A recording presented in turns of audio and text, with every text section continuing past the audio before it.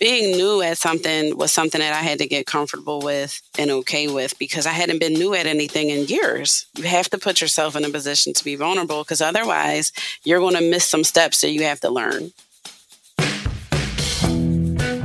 Hi, I'm Caitlin Peterson, the editor-in-chief of Business of Home.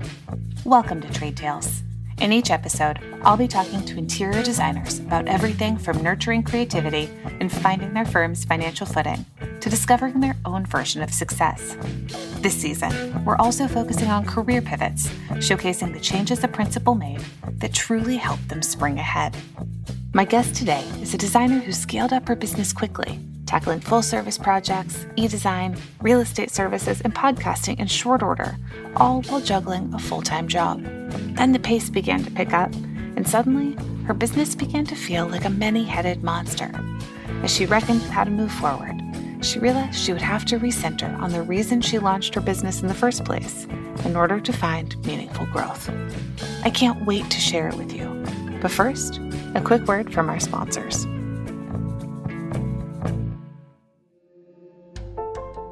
Looking for the best variety on arts and culture? Tune in to On Creativity with Paula Wallace, a Webby Award-nominated interview series produced by the Savannah College of Art and Design, where creative icons discuss their journeys and careers. Previous guests include Christopher John Rogers, Jeremy Irons, Millie Bobby Brown, Ashley Longshore, and Ron Howard. Stream or download On Creativity wherever you listen to your podcasts. Ready to build a better design business? Join hundreds of design professionals in Business of Home's membership community, BOH Insider, to access exclusive reporting and industry analysis that will keep you competitive and connected as you grow your firm. Membership includes complimentary access to weekly educational workshops with industry experts, a subscription to BOH Magazine, and a directory of skilled trades across the country. Insiders also get discounts on BOH's industry-leading job board, which is especially helpful when you're ready to expand your team. And later this year, insiders will begin to receive exclusive invitations to private field trips to unique destinations that unlock creativity and community. Learn more and join us today at businessofhome.com/BOH Insider.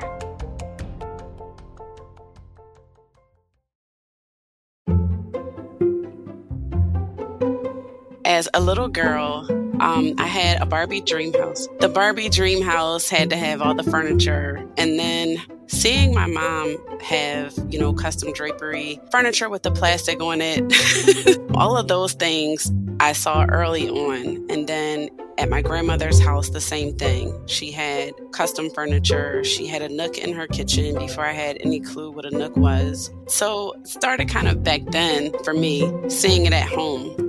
That's Kelly Collier-Clark. She started her career in the corporate world, but her knack for design never left her. And before long, her friends and family started to take notice. Over the years, people would say things like, "Oh, you missed your calling," and compliment me on home. And then I started helping friends out, just giving advice. And one day, someone gave me their credit card and said, "Can you just go and do my bathroom?" And I'm like, "What do you mean do your bathroom?" And they just wanted me to decorate it and make it look nice. And so it kind of started from there off and on, where it was just something I really loved and it was more of a passion for me. Years later, the perfect window of opportunity presented itself to turn that passion into a career. I didn't think I had the time to even really take it serious enough to explore until my daughter went away to college, and I didn't have anyone else to really mother or nurture or take care of except for myself. And I had all this time on my hands, and I decided that I was going to go to school, and I went and took design classes and loved it and started the business while I was taking the courses, and it was history from there. In early 2019, Kelly officially launched her business. I wanted to talk to her about the emotional journey of paring down her offerings, how she's learned to become comfortable with being new at something, and how she's finding joy on the journey to success. You launched your design business while working a full-time job. And instead of easing into it, which I think is a story I've heard a lot, you kind of came out of the gate with everything. You had it kind of all packaged, all ready to go. Can you tell me everything that you built into that business when you first launched and why that felt like the right way to go? Yes. Whatever it is I decide to do, I think my brain always goes to full throttle mode almost immediately because I always want whatever it is I'm going to present to be correct and to be appropriate. So, No half measures. yeah, no. So it really wasn't an easement period. It was me literally doing my own paperwork for my LLC while taking design courses at Temple University at night. And then word of mouth, and I had clients all within a 3-month period. I was up and rolling. And I felt good about it, of course, but I quickly realized I needed some mentoring. And so that started all while I was, working on projects. But I will say that in the beginning, the design work was really limited to decorating and paint colors and furniture. It wasn't any full on renovation work like what I can do now. Totally. But you launch your LLC, you put up a website, you launch a podcast. I mean, can you tell me about sort of the full range of services you were offering pretty immediately? Sure. So in the beginning, it was just the design. I did start the website, but I didn't start the podcast until we were on quarantine, which was about, I want to say, I guess that would be a year and a half later. Okay. So it was just decorating in the beginning. Was there, I hmm think there was also a real estate piece. Did you have sort of other services that you had designed as packages when you first started? So when I first started, it was primarily e-design or full service design. And my real estate license, I've had that for about 15 years now. So at that time, my real estate license was in escrow, which is kind of like on hold, if you will, for whenever you want to take it off the shelf kind of thing. So that was always something that I did off and on part time. And during the first year, it was definitely a plan to add that to the services because I knew it would work hand in hand. So by the end of my first year, I did pull that off the shelf. Mm-hmm. And immediately I had a client who needed both services. So it just confirmed that it was the right thing for me to do. You have the e-design jobs, you have some of those decorating jobs, you're doing the real estate. Did it feel manageable at the beginning? At the beginning, it did. So typically, I've always had, I think for the last maybe 15 years almost, it's been me working remote anyway and having, a career that allows me a lot of flexibility. So, of course, when things slow down, almost right after I started, here comes the pandemic, right? So when things went in slow mode for everything else, design kind of picked up, ironically. So that's probably why it totally felt manageable. And when people would say, "How are you doing all this?" I'm like, "What do you mean? I mean, I'm just doing it." It you know? flexed, both of them flexed sort of in the right direction at the right time for you. hmm When did that start to not be the case? I would have to say 2 years ago about things really picked up in all aspects of my life because I was getting married and then, corporate, everything still picked up and I'm still juggling things. And I never really had much of a slow period outside of maybe a couple months. So I think then is when I realized that some things had to change and a pivot probably was going to be needed because, like many people, when they start a business or follow up on a passion they really love beyond it being a hobby and they're working full time, I don't think the thought, at least for me, it was not initially to leave my corporate job. It was to just make myself more of a priority with doing something that I absolutely always love to do and see where it goes. And that's what happened. So I realized that something was going to have to change, though, with the services or my corporate job because it was beginning to be a lot. What kind of soul searching did you have to do to figure out what was going to get cut or what was going to get scaled back? So initially, I think for me, I had to have a moment of decision making with, am I going to pursue this full time or not? Because I think you have to get comfortable with a place of knowing you're going to be limited, right? If you're going to do two things, meaning two full on careers, if you're going to try to run those parallel, then you're going to probably come up mediocre somewhere. And I'm not That's comfortable with so being honest. That's mediocre. So True. honest. It's true. And you figure if you have 20 plus years in a certain sector, like I did for corporate, then of course I'm feeling like the expert, right? And everything else that I'm doing. And so obviously here, the beginning was mediocre, right? And it expected because you're new at something. So, and then as far as growth and scaling and all of that kind of stuff and hiring, it just was like, okay, what are you going to do here? So I decided that I would have to limit how many projects, I take on at a time. And then with real estate, I decided to only primarily work and focus on sellers, if at all, and allow it to be passive income. And passive, meaning it's a service that's there should a client need both or, see what happens with that. So that's not anything that I ever was really promoting on Instagram or leading with that service anyway. So I think that was kind of easier to tone down. I think sort of the elephant in the room, the thing that I know was maybe the most painful for you was that you had launched a podcast during the pandemic and you've decided to Hmm. put that on pause for now. Can you tell me about developing the show, what you gained from it, what it meant to you, and why you let it go? Okay, so during the quarantine period, I started off doing some live conversations with design friends on Instagram.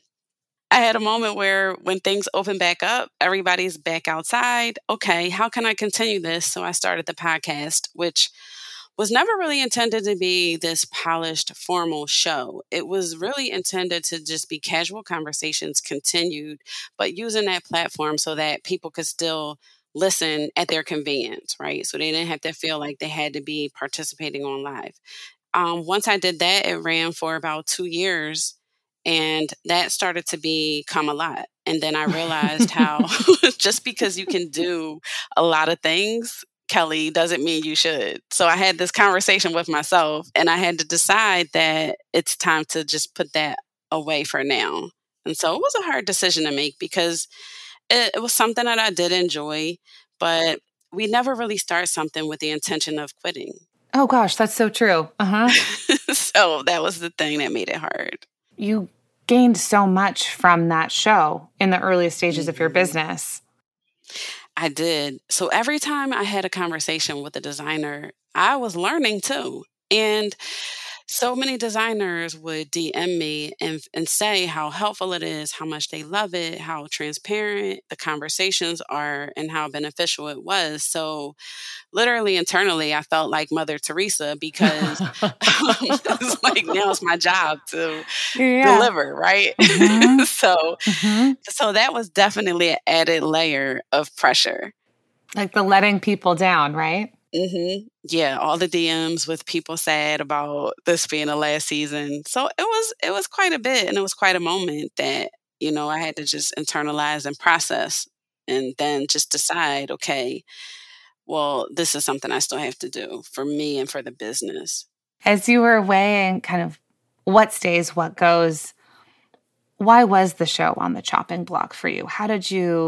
What were you prioritizing as you move forward?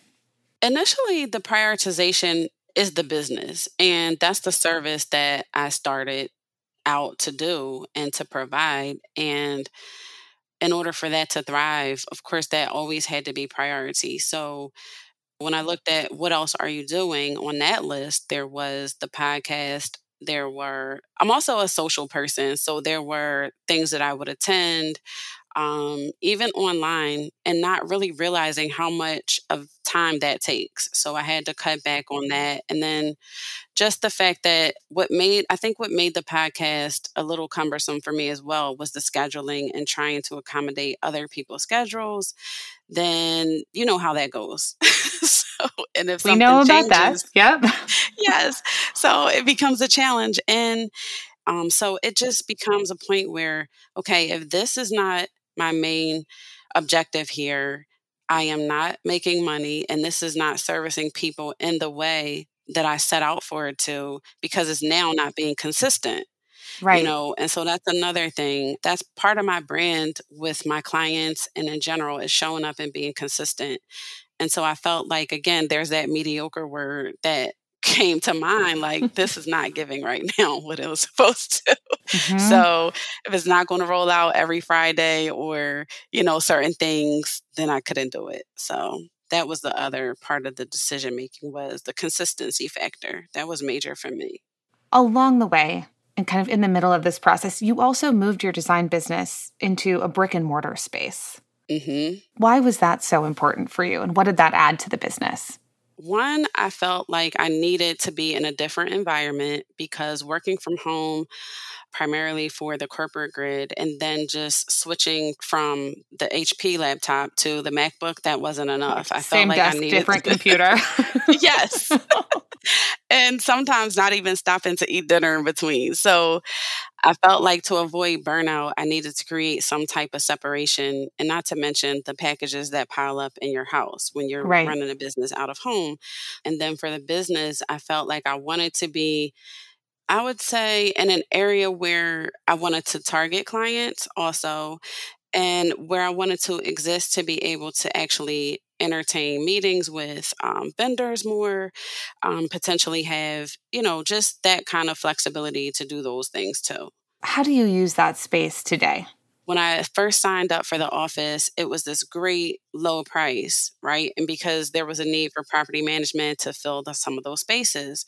So, fast forward a year later, when it was time to renew, the cost of the lease was probably going to almost double, which was not going to be sustainable for me. So, they had an option where I could still maintain space there without having a personal office. So, today it looks totally different because when I do go there, I'm usually in a common area or I can be in a room for that day, but I don't have the personal office there anymore the way that I had it before. And it actually worked out for the better because upon moving into a new house, which happened probably almost 2 months ago now, I have a separate space where it's actually the square footage is double of what I had before, and it has a private entrance and all that. So I can still actually use this space here to do those things that I wanted to do on the other end of the spectrum. So it looks a little different, but it feels much better. Did creating that separation change the way you worked? I think what it did for me was gave me a little less feeling of burnout. I mean, because being somewhere different where you look out a window and you just see something different than the kitchen table or whatever that looks like at home. So it definitely gave me clarity to be more creative and just to have that dedicated time, like, okay, almost like a feeling of I'm at work, but I'm here for my business now. Can you talk me through kind of the differences in that virtual, the designer partner, and then the full service design offering? How did you segment out your services into those three? And what did they each kind of mean to you, require from you? And who's the right client for each one? So e-design, virtual design, that's completely virtual, probably in another state. This fall, it was New York and Texas. And that service, it does include a Zoom consultation. Everything else is virtual. What are you delivering for that e-design offering? Is that like floor plans and mood boards and like a shopping list? Yep, exactly. All of those things. Yes. So for virtual design, that's the deliverable is always, it's always a mood board and, floor plan and the shopping list. And then the 3D rendering is optional because Okay. clients don't always necessarily need that. It started actually last year when I had so much going on in the fall, and an entrepreneur reached out to me to help him with like a hookah lounge. Okay. So when he reached out to me, I knew there was no way I could take on a full design project, but I wanted to help him because I understood the position he was in. So I told him I would come out for, the consultation and he could purchase a block of hours for me to help him, with certain things that he needed my advice on. And then we would finish it virtually where I would source the things that he needed. And then he made his own purchases and we went from there. And I realized right then and there that there's a need for it. And it totally was this year, a couple times where it just fit that client.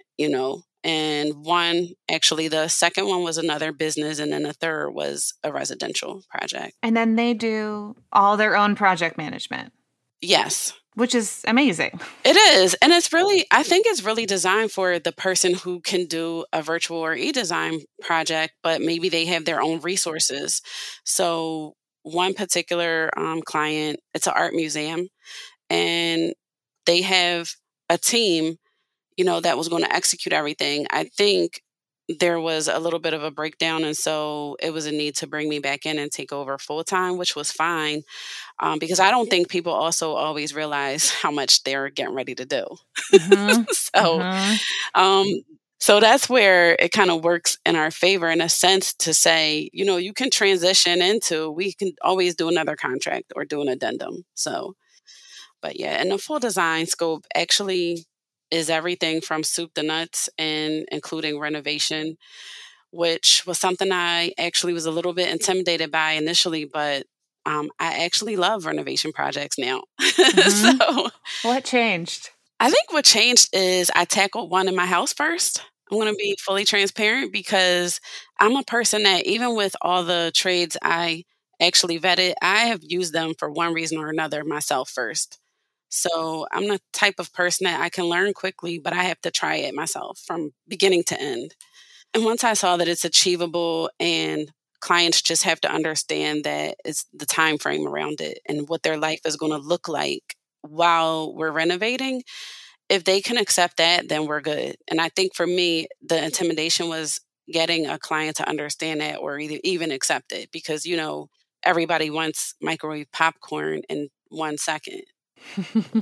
Needs 3 minutes. Right.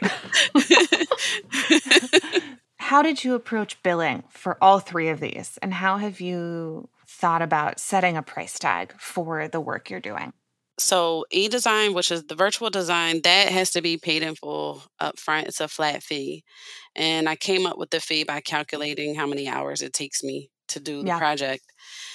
And there's a clause in there that says, you get one revision. If it's anything above that, then the hourly fee will kick in, which you'll be billed in advance for. And then for the full service design, even with the hybrid, that's a little different because it's one fee for a design, right? The flat fee design, how long it's going to take me to come up with this design. But the project management is something that I didn't realize early on I should be charging for. So essentially, I was working for free almost. Yeah. So, But until you start to realize that is 80% of the project, right? mhm, mhm.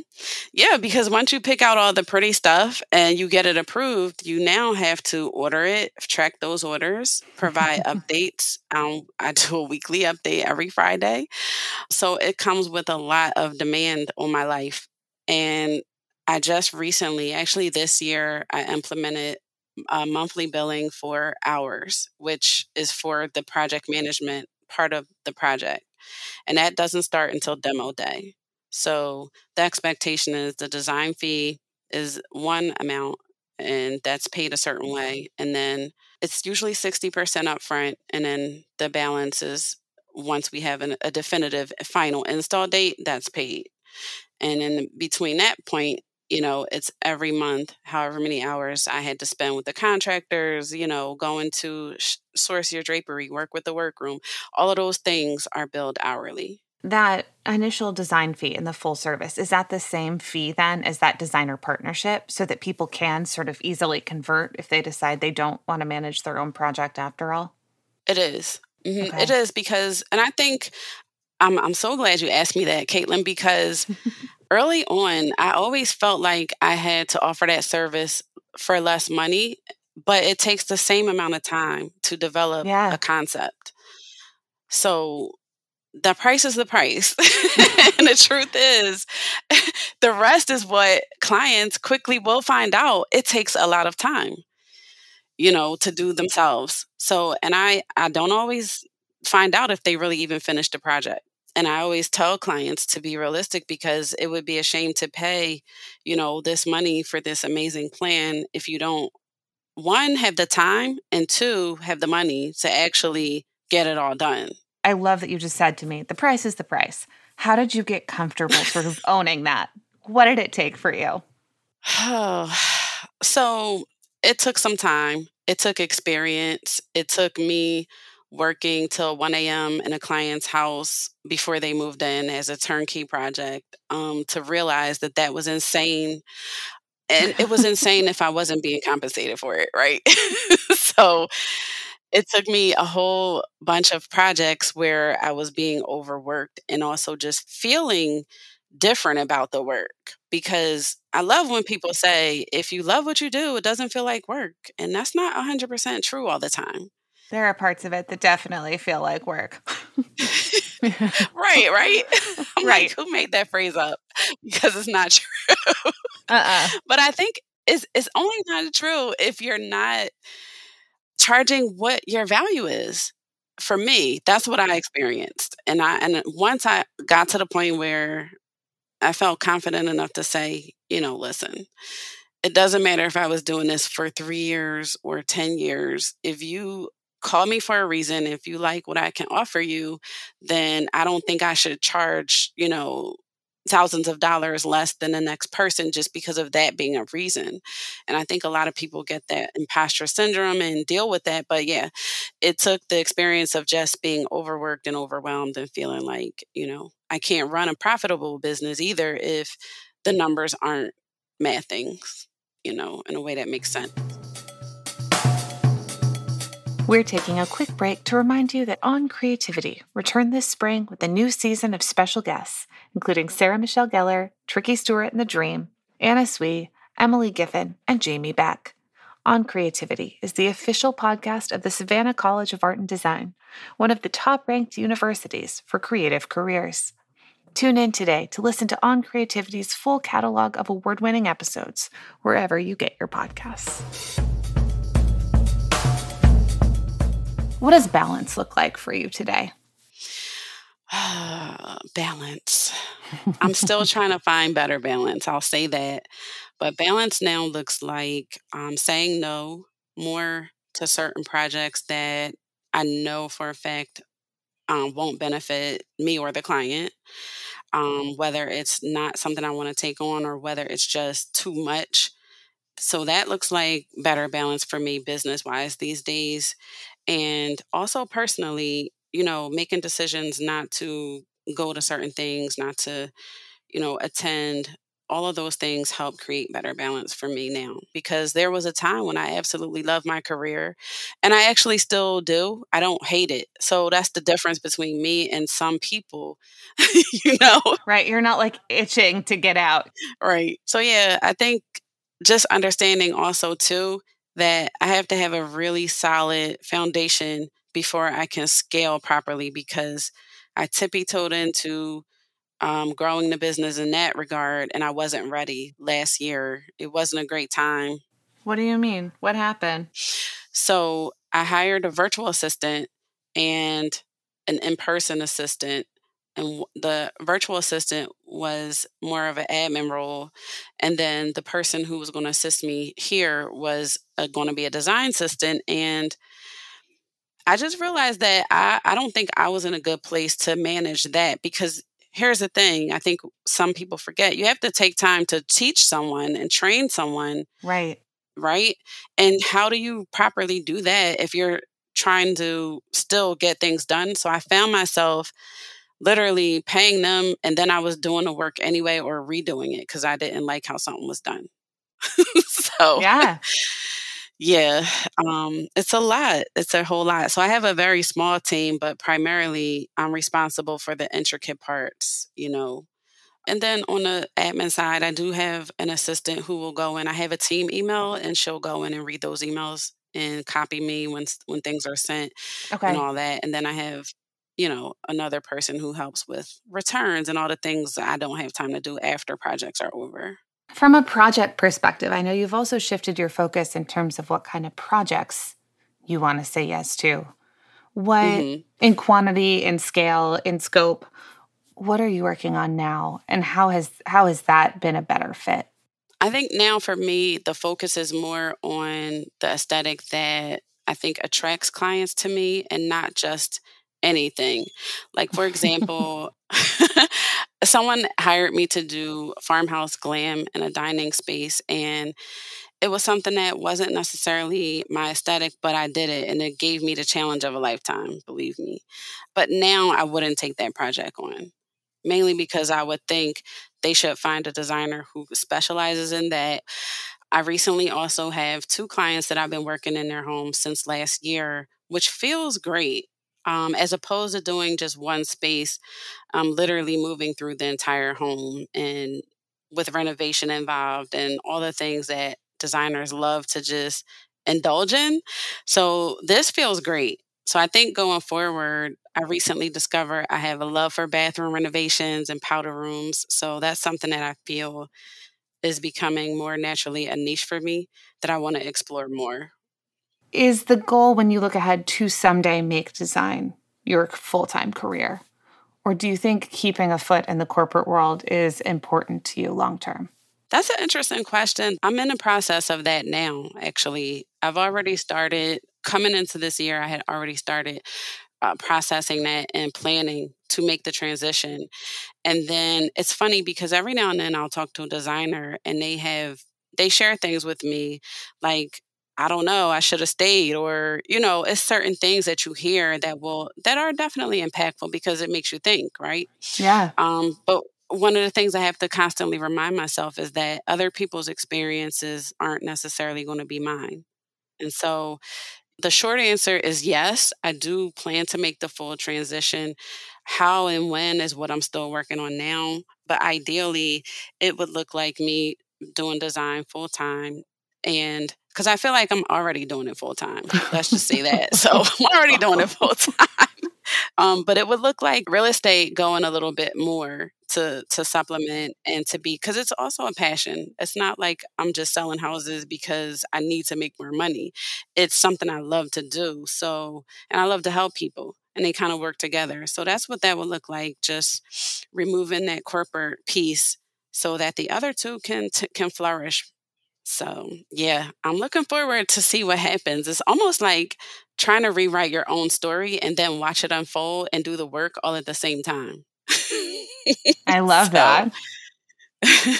I feel like you have, because of that corporate career, an immense amount of transferable skills. And I think transferable skills are something really important to celebrate as people listening to this show and beyond are thinking about launching a design career. When did you realize what a rich toolkit you had already to put design projects into motion? And what are some of the most useful tools from that corporate career that you use every day in your design work?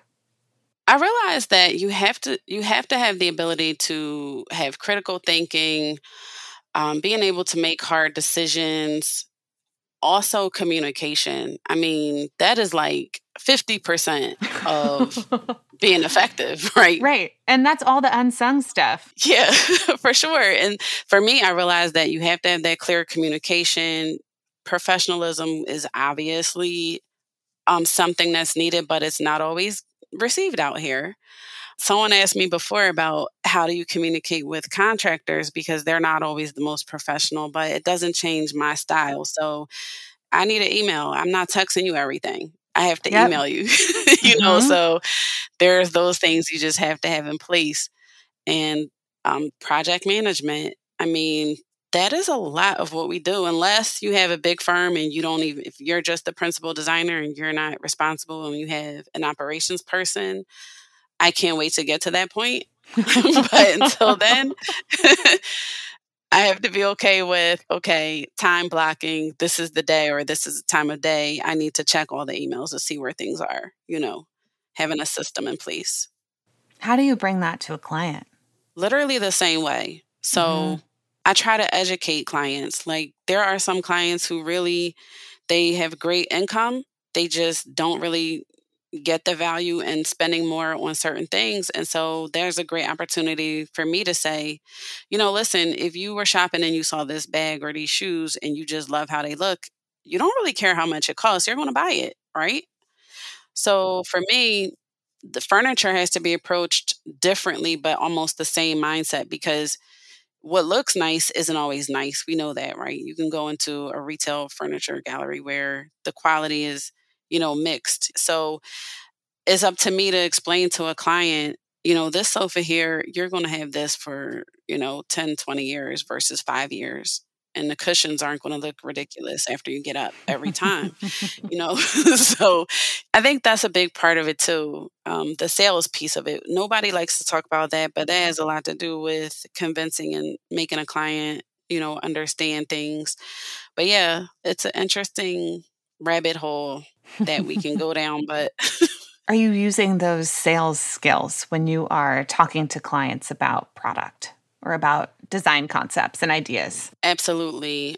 So in my corporate life, I haven't had to have sales, used much, but in real estate, of course, it's all sales, right? So being authentic, believing in what it is that you're talking about, that's sales 101.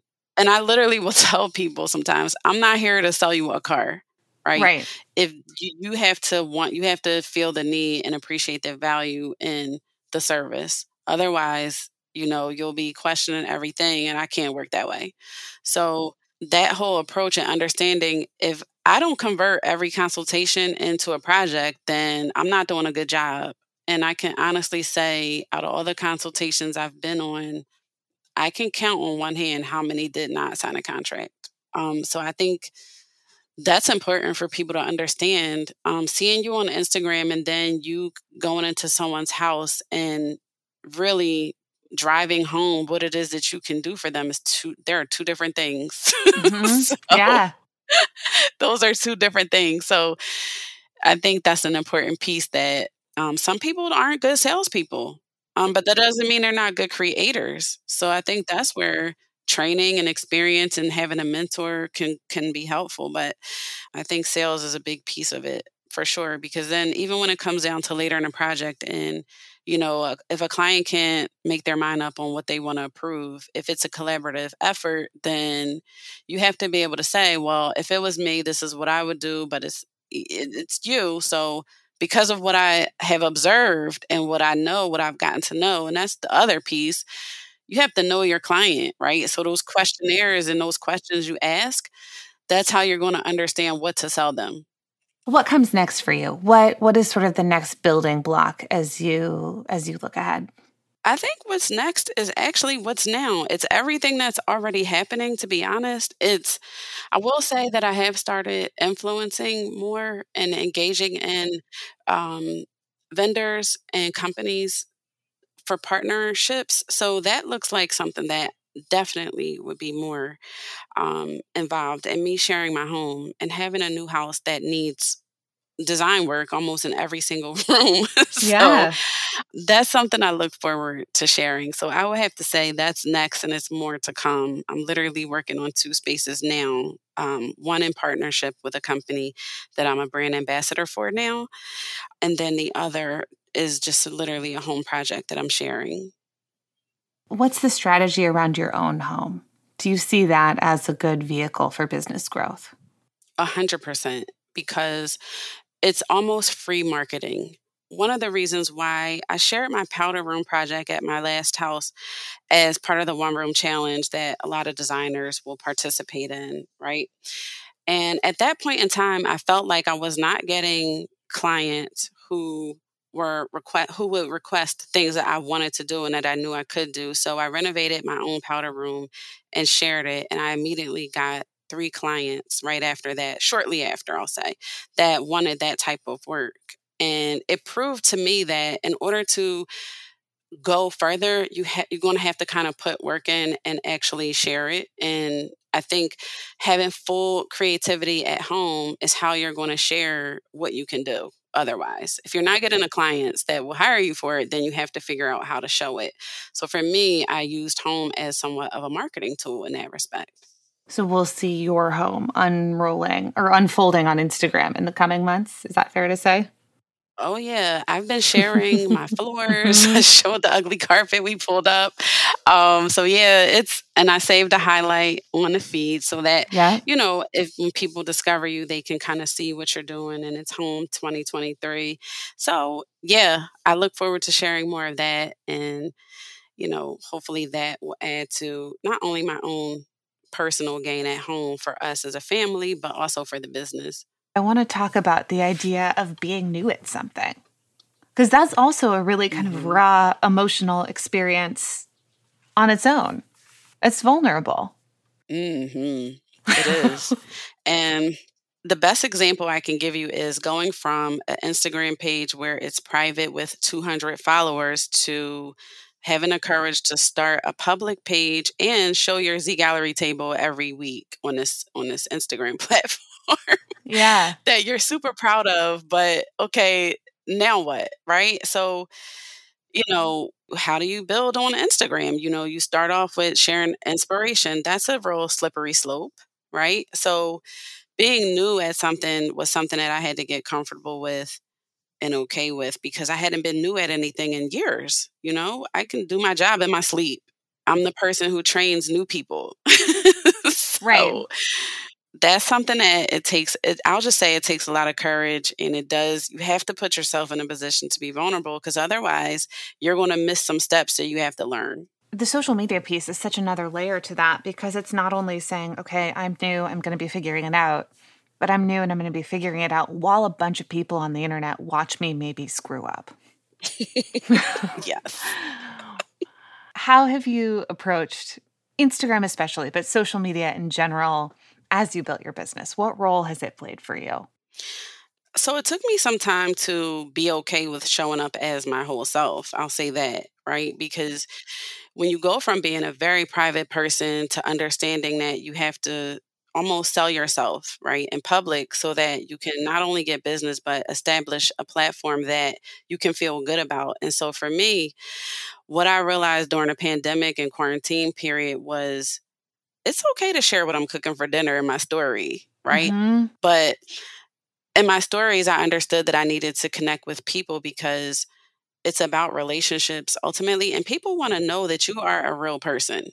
And it went a long way for me because I've built a lot of different relationships in the industry and with clients that way. People who have said they followed me for months or, they knew where I went on my honeymoon to, they remember certain things Yeah. I've shared. So because people will buy into you quickly before they will buy into your service. You can get an interior designer. I mean, we're everywhere now.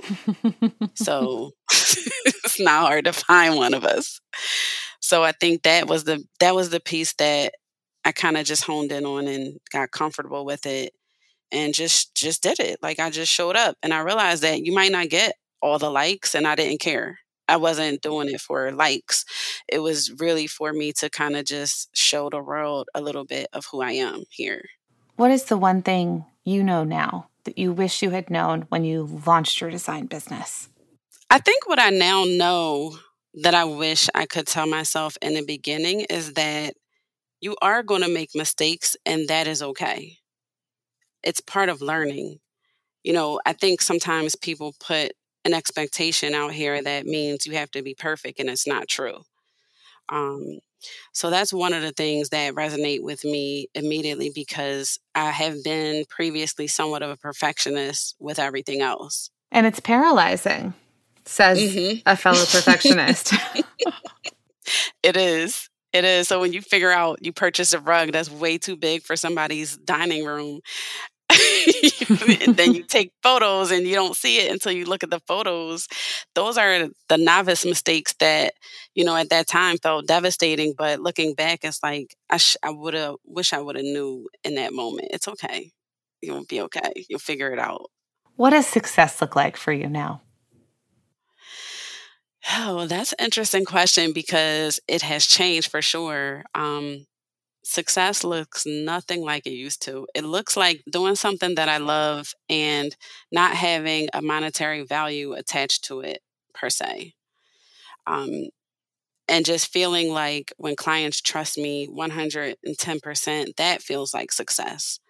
The one client I have who I've been working from room to room, I have my lockbox on their home and I wasn't their realtor, but because I am a realtor, I had my handy dandy lockbox when I started the project and they said it was perfectly fine to use it before they moved in, right? And then when they moved in, hearing them tell me it's okay, they'll keep the lockbox on because they want me to be able to have access when they're at work and traveling.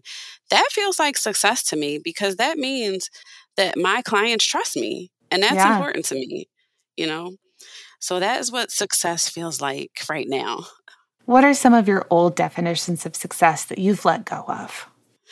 Oh, geez. My old definitions of success started with getting the job that pays 6 figures and figuring out when that came and went, there's more, because that's not success. So long since those days, and feeling like things that are tangible had to be related to success, like the big house, the dream house, or the vacation home, or 5 vacations a year. Those are the things that used to make me feel like, okay, you're successful, but not anymore. That's really beautiful. Well, thank you so much. This is amazing. Thank you for taking time to talk to me. I appreciate it, and I'm happy to share. That's our show for today. Thank you so much for listening. Before you go, if you'd like to keep up with the latest design industry news, more great podcasts, check out new products, or browse job openings, head on over to businessofhome.com. If you have a note for the show or a story of your own to share, I'd love to hear from you, and you can email me at tradetales@businessofhome.com. Finally, if you're enjoying the podcast, please leave a review on Apple Podcasts to help others discover the show. Trade Tales is produced by me, Caitlin Peterson, with Fred Nicolaus and Caroline Burke. This episode was edited by Caroline Burke and Michael Castaneda. Our theme music is by Kyle Scott Wilson. Thanks again for listening, and I'll see you again in 2 weeks.